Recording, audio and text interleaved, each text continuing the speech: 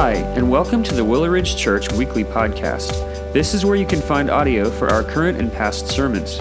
We hope that you enjoy this week's installment, and be sure to check back next week to hear the latest message. Thanks for listening.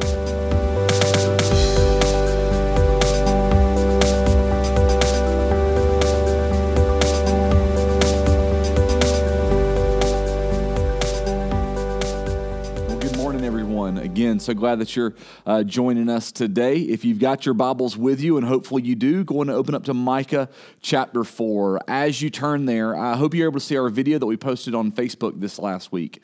If you weren't able to see that, just want to let you know a lot of questions are being asked about the when and the how are we working to gather back together as a church. And I just want to share with you that we are definitely in the middle of those conversations, and I am excited to say we're going to be able to post another video this coming week updating everyone about that. And so we'll post that through social media, but also make everyone aware through email what is going on in the life of our church as we're working to gather back together as soon and as safe as possible. So thank you guys so much for being with us. So we're going to continue on over the next 3 weeks and finish up the book of Micah. It's a prophetic book, a book where God speaks to a prophet and gives him a message to delay to his people, where the prophet speaks on the behalf of God. And then what we're trying to do as we work our way through this book is understand what God is saying to the direct audience that is getting the message. And since God isn't speaking that to us, how we can take the lesson that we can learn from this and apply that to our life. And so that's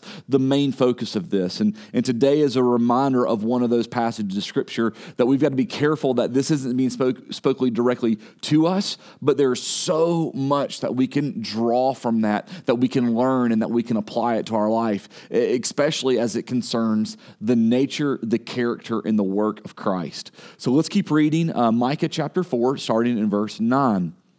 Now why do you cry aloud? Is there no king in you? Has your counselor perished, that pain seized you like a woman in labor? Writhe and groan, O daughter of Zion, like a woman in labor. For now you shall go out from the city and dwell in the open country. You shall go to Babylon. There you shall be rescued. There the Lord will redeem you from the hand of your enemies. Now many nations are assembled against you, saying, let her be defiled and let her eyes gaze upon Zion. But they do not know the thoughts of the Lord, and they do not understand his plan, that he has gathered them as sheaves to the threshing floor. Arise and thresh, O daughter of Zion, for I will make your horn iron, and I will make your hooves bronze. You shall beat in pieces many peoples, and shall devote their gain to the Lord, their wealth to the Lord of the whole earth. So here's the reality of the crisis that is facing Jerusalem. They're about to enter into captivity. They're about to be obtained by an outside people. And when this happens, there will be no more king for them. When this happens, there will be no more government for them. And because they're in a theocratic structure, what is going to come from there is the religious structure of who they are is going to fall apart. And they're going to enter into a season. They're going to enter into a pattern of life of great difficulty as everything that they know is normal is going to be pulled from them, and they're going to be ruled by another nation. God's people, God's chosen people are now going to be ruled over and dominated by outside forces. So why is this happening? Why is God doing this? God is pouring out his wrath on them, but in hopes of something. God is pouring out this punishment on his people whom he loves, whom he's chosen, whom he's called for a very specific and important reason so that he can call them back. See, this is the process of what we're seeing in the very nature and the heart of God, that even in God's punishment to them, even in God's wrath of them, even as God puts them through suffering, there's a reason for it, as he calls them back to him. And so in this opening part of this passage that we're looking at, Micah speaks of the impending doom that Israel will face, but in doing so, he also speaks to the deliverance as well. He speaks to the hope as well. And so where Israel finds itself is their present disobedience of Israel will lead to their captivity. but the eternal promises of God will lead to their salvation. Do we see what's happening there? Their sin brings them into captivity. God's faithfulness will deliver them. Just like your life and in mine, right? Our sinfulness is what calls us to be captivated by the sins and the desires of this world. But the faithfulness of God is what sets us free. The faithfulness of God is what brings us salvation. So even in the disobedience, even in the punishment of Israel, God's working to bring good from it in their lives. And while there is punishment that awaits them for their sins, in that still is the redemption of God. So what is Israel to do during this time? What is Israel to do during this captivity? There's a word that they're going to have to embrace. It's a word that you and I don't like. It's a word that very few of us are good at. And Israel must wait. Their suffering will be real, but they must wait. And in that waiting, their hope of the Lord will be there with him. And so Israel is called to wait. But here's the interesting piece. Here's what we see from this when we begin to understand. While Israel waits, God isn't waiting. God is working. And God is working in them to break them. God is doing a work in them to bring them to repentance. And God is doing a work to grow them. And even in this, what we see to separate from them who are truly his people of faith and who are not. And we see what God's doing. And we see that in this, that in your life and mine, when we go through seasons of suffering, when we go through seasons of waiting, what we can gain from this is the spiritual importance of what's taking place. Because oftentimes we're impatient with God as we go through the difficulty. And in doing so, we miss the work that God wants to do. And so, church, there's a very valuable thing for us, not only the people of Israel before the reign of Christ, but for us, the church of Christ, waiting for him today, that we understand what it means and what it looks like to wait for God. Now, I want to tell you, I don't like to wait. I've never liked to wait. And the older I get, the harder I find it to wait for things in my life. About 4 months ago, I had to make the dreaded trip to the DMV, right? And so I go in there and I get my number and there's just people are filled in the DMV. And so I know that I'm going to be sitting here for at least 45 minutes to an hour as I have to wait. And so I do what most all of us do in those moments. I sit down and I pull out my cell phone. And the dreaded thing begins to happen that I notice on my phone. That top notification at the top right screen of my phone is red. And I notice that I've got 5% battery on my phone. And I can feel the anxiety begin to well up in me as I know that my phone is going to die. And then all I can do is sit there and wait. We hate to wait. We hate to wait for things that are the immediate when we know they're going to happen. But even more so, it's so hard of us to wait on God. But God does so much in that. I thought about this story from my childhood that I think is very important when it helps us understand what it means to wait for God. And the story that I'm thinking about is a story of what it was like to wait for dinner growing up. You know, my mom was a school teacher, and so every day my mom would pick us up and we would ride home with her.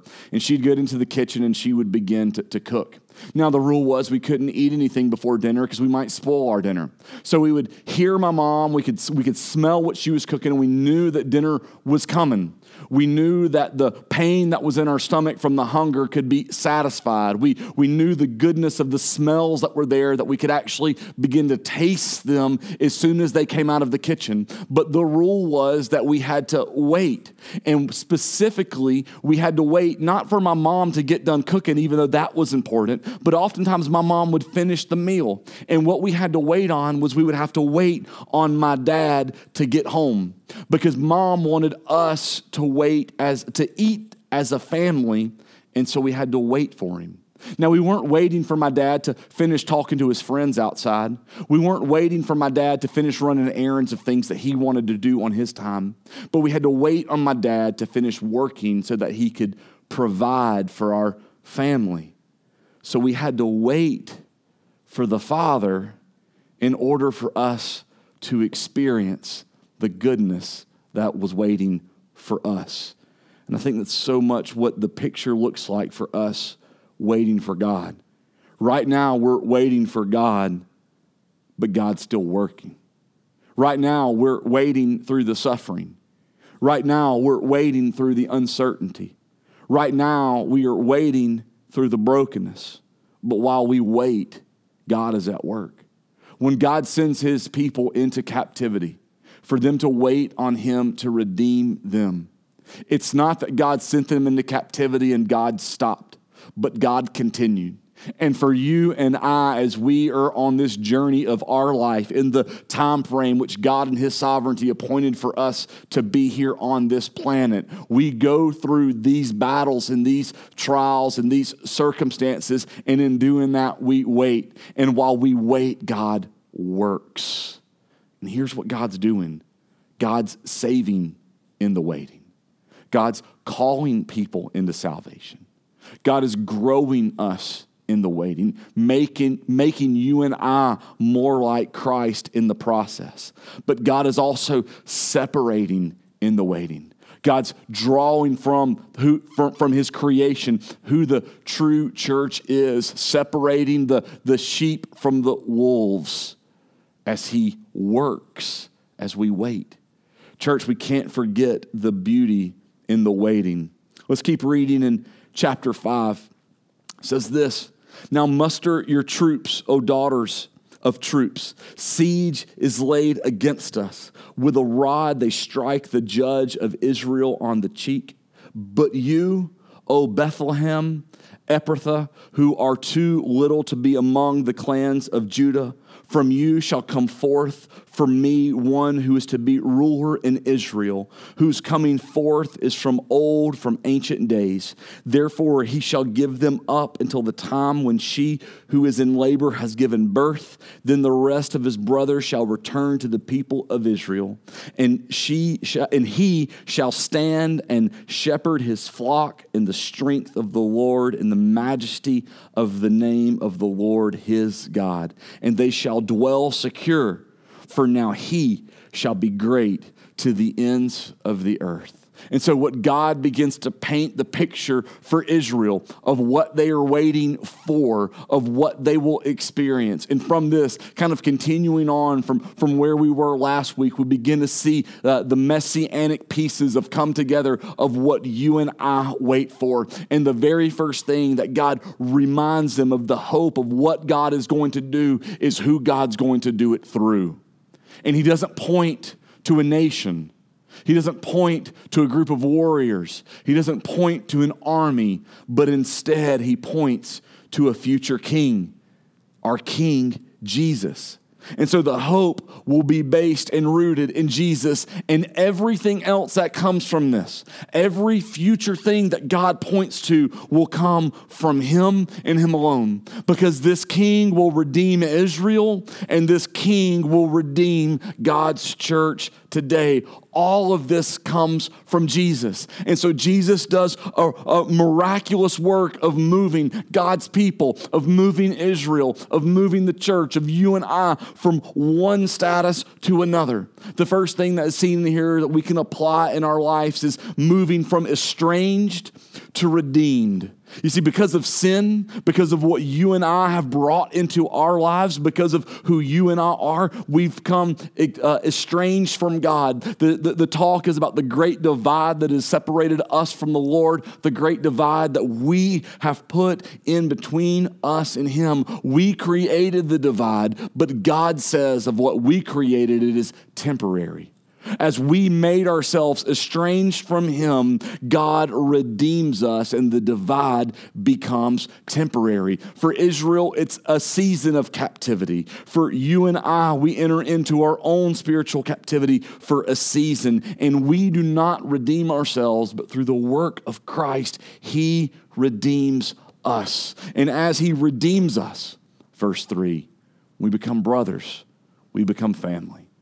And he moves us from the outcast who we chose to be to the family he called us to be, to the family he chose us to be. And so we move from estranged to redeemed. We move from outcast to family, all made possible through Christ and Christ alone, the future King of what we have to look to. We continue to read in verse 5, and he shall be their peace. When the Assyrians come into our land and tread in our palaces, then we will raise against him 7 shepherds and 8 princes of men. They shall shepherd the land of Assyria with the sword and the land of Nimrod at its entrances, and he shall deliver us from the Assyrian. And when he comes into our land and treads within our border. So not only do we see our future king, but the future king brings a future peace. Continuing on what we talked about. But I love the words that God gives Micah. He noticed what peace is. Peace is Jesus. At the very beginning, and he shall be their peace. Notice, it's not their circumstances. It's not their situation. It's not their state of mind. It's not anything around them that is their peace. But their peace is rooted in Christ. He shall be their peace. He is our peace. So we see that in the current tense, right there in the present tense. He is our peace. But God also gives the words to Micah in a future tense, that not only is he your peace now, but he shall deliver us. So in the midst of the circumstances of everything that's chaos, he is our peace, and we put our hope in a future deliverance that will come with him. We place our trust in a person who did a work, that we currently stand in the reality and position ourselves in that work. But then we place our hope in the future fulfillment of what will be done. Do you see the past, the present, the future work of Christ all coming into one? And that's the peace that we find in him and in him alone. Church, that's where we have to be. Yes, in spite of your circumstances, he is your peace, and he shall deliver you. So many times what we see, what we feel, what we experience determines our peace. But Jesus is our peace. Continue on in verse 7. Then the remnant of Jacob shall be in the midst of many peoples, like dew from the Lord, like showers on the grass, which delay not for a man nor wait for the children of man. And the remnant of Jacob shall be among the nations in the midst of many peoples, like a lion among the beasts of the forest, like a young lion among the flocks of sheep, which when it goes through, treads down and tears in pieces, and there is none to deliver. Your hand shall be lifted up over your adversaries, and your enemies shall be cut off. And what we begin to see even more as we look to the future is the future vindication that comes with Christ. What comes from this is important. Kind of recapping from last week, is not the masses. What comes from this is not the many. What comes from this is the few, is the remnant. Talked about it last week, just the little bit that is left over, the little bit that has remained, it's the remnant. And in this passage of Scripture, the remnant is described in 2 different ways. The first way is like the dew or the morning showers, and the next is like a lion. Now we think about that. The dew and the lion, 2 completely different pictures of power, 2 completely different pictures of nature. One is weak, one is powerful, but it describes what God is doing through his people. The remnant is the dew, because the dew does not wait for man. The remnant is the dew because the dew does not come from man, but it comes solely from the power and the sovereignty of God. You see, it isn't dependent on man to bring it, but it is solely dependent on God and God alone. But it's also the remnant is the lion. It is the lion that brings victory. And so that we as God's people can stand in victory because there is victory in Jesus over the godless forces that oppose God's people. That we're not weak, but we have power. And in God's sovereignty, as God does what he's going to do in his people, what God also does is he creates in us a position of victory that cannot be defeated. Church, Satan wants nothing more in your life than for you to fail. When he lost you in salvation, what he tried to gain in your life right now is the defeat from the day to day. And so many of us fall into a pattern of that, where we fall into the patterns of the stresses and the circumstances of the world, where we fall prey to what he wants us to, so he can't have our future, but what he does try to cling hold to is our right now. And God says, no, that's not how this works, that these people are going to work, these people are going to do in the manner of which I've called them from my power of who I am, but there's also a victory in them that cannot be taken away from them. And we'll continue and finish up verses 10 through 14. And in that day, declares the Lord, I will cut off your horses from among you and will destroy your chariots. And I will cut off the cities of your land and throw down all your strongholds. And I will cut off sorceries from your hand, and you shall have no more tellers of fortunes. And I will cut off your carved images and your pillars from among you, and you shall bow down no more to the work of your hands. And I will root out from your images from among you and destroy your cities, and in anger and wrath I will execute vengeance on the nations that did not obey. And what God points to here is a future purification. Now, this process looks painful. There's a lot of talk in here about destruction, but if you're not careful, what you will simply see is destruction. But when we read this passage through the lens of the gospel, what we notice is not destruction, but redemption. Because God is going to destroy all that will stop the complete and total trust in him. You see, in the end, God's not simply looking to set us free from something. God's looking to destroy it, so that it can no longer lay claim to who you are. And what that involves is a process as he draws it out and destroys it. A couple years ago, my kids for Christmas wanted to make my dad and my father-in-law one of those river tables. I don't know if you've seen them on social media, the river tables. And so we used an epoxy in order to make those. And so we got the pieces of wood and we cut them to where we would have the river that would flow through that. And we framed them, did all the things that we need to do, and then we poured the epoxy. And what began to happen is we began to notice that from the epoxy, there were impurities that were there. And the impurities make themselves known through bubbles or through air pockets. And so we had to get rid of the bubbles. And in order to get rid of the bubbles, what we had to bring was a painful process into it. We had to bring fire into it. And so what we would do is we would light a torch and we'd get as close as we can to the surface of that epoxy, and we would just lightly burn in a very difficult, a very hot process. And so that as the fire more and more touched the epoxy, what would come from is the hidden even imperfections and the hidden bubbles that we couldn't see, and they would work their way to the top until they disappeared. And that's what God does. That God in this, God for Israel, God for the church, what he promises is a process of what he's going to do to eliminate all the things that we've brought in, of all of the things that we've allowed to control us, so that he can purify for himself a bride that will be with him for all of eternity. And church, this message was given by God to Micah for Israel. But in this, what we see is the beautiful faithfulness of the future work of our King. We have to faithfully wait on him. Would you pray with me? God, I thank you for our time together this morning. God, may we wait for you. God, in our faithfulness, may we wait for you. Lord, in our love, may we wait for you.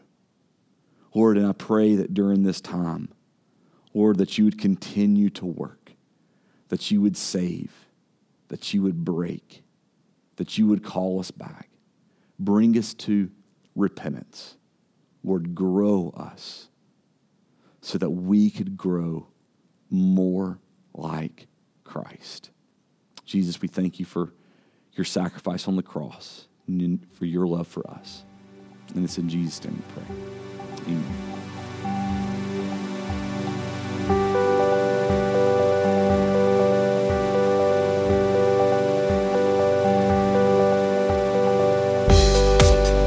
Thanks again for listening to the Willow Ridge Church Weekly Podcast. We hope that you enjoyed listening to this week's message.